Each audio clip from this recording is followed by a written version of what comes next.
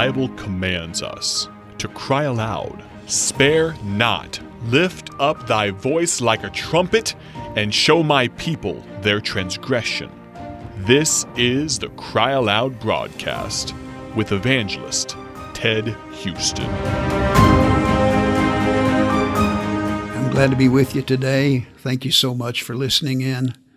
1 Corinthians 15:58 says, "Therefore, my beloved brethren, be ye steadfast, unmovable, always abounding in the work of the Lord, for as much as you know your labor is not in vain in the Lord."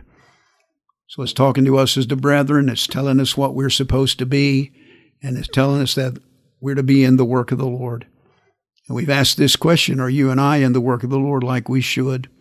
And then it tells us how we're to be in the work of the Lord. It says to be steadfast, which means consistent. It means faithful. You and I are to be faithful. We need to be steadfast. We need to be steady, not in and out, up and down. And then it tells us that we're to be unmovable. That means constant. That means not changing the faith. That we are to be faithful, doing the work of the Lord, and we are to keep the faith. We're to buy the truth and sell it not. We're to earnestly contend for the faith. Dear friend, are you wishy-washy on what you believe? Decided some of the stuff you used to believe is no longer necessary, and you begin to compromise? Oh, dear friend, don't compromise. Get back to the faith. Don't sell the truth. Don't let anybody change the Word of God. Dear friend, please don't do that. And then it says always abounding. That word always is there again, that consistency. And the word abounding there, as we mentioned, means to superabound, to go above, to exceed what is expected or necessary. And God isn't looking for get-by Christians. He's looking for, I'll give you more Christians. And I wonder, dear friend, if you and I are really abounding, or if we're just getting by. We're just trying to save ourselves instead of lose ourselves for the cause of Christ. Paul said he was going to press toward the mark. He hadn't arrived. He hadn't attained. Boy, I think God's looking down at our life and saying, I'm looking for some Christians who are really pushing to do more and more and more. And then we've talked about this matter of looking at the word abound or abundance or abounding in the Bible. And if, first of all, we saw that we're to abound in service, and that's what it said in our passage. Always abounding in the work of the Lord. We're to serve the Lord, go soul winning, teach Sunday school classes, give our tithes and offerings.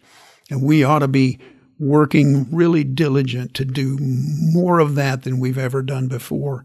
And then we talked about sanctification, where it says that possessing our vessels, that we should abound more and more in walking in pleasing the Lord. And this matter of abstaining from lust and sin and living a holy life. And dear friend, we ought to be working hard. Lord, I want to do more and more. I want to be more and more holy. Lord, I'm not as holy as I ought to be.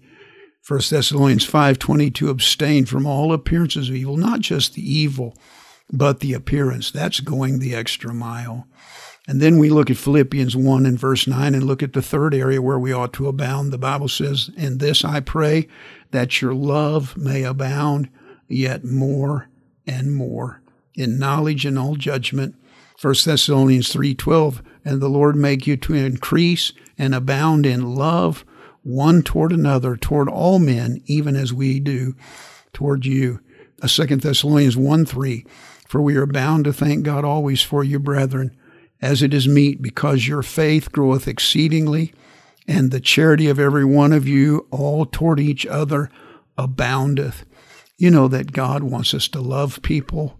God wants us to love Him first.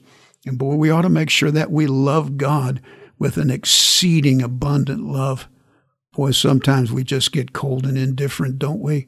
We say we love God, but we don't love Him like we ought with all our heart, all our soul, and all our mind. But we ought to put everything we got into loving God. But then we're to love our neighbor, and we're to love the brethren. We're to love our enemies. And dear friend, I just wonder how many of us, we just really are working hard to really love people like we ought to. I mean, abounding in love, not just ho-hum, I'll just do what I have to, but I'm just going to really love God. I'm going to love my neighbor. I'm going to love my brethren in Christ. I'm going to love everybody, even my enemies, with an abounding love. Boy, that's a tall order, but that's the order in God's Word. We're to do it. Help us, dear Lord. Amen.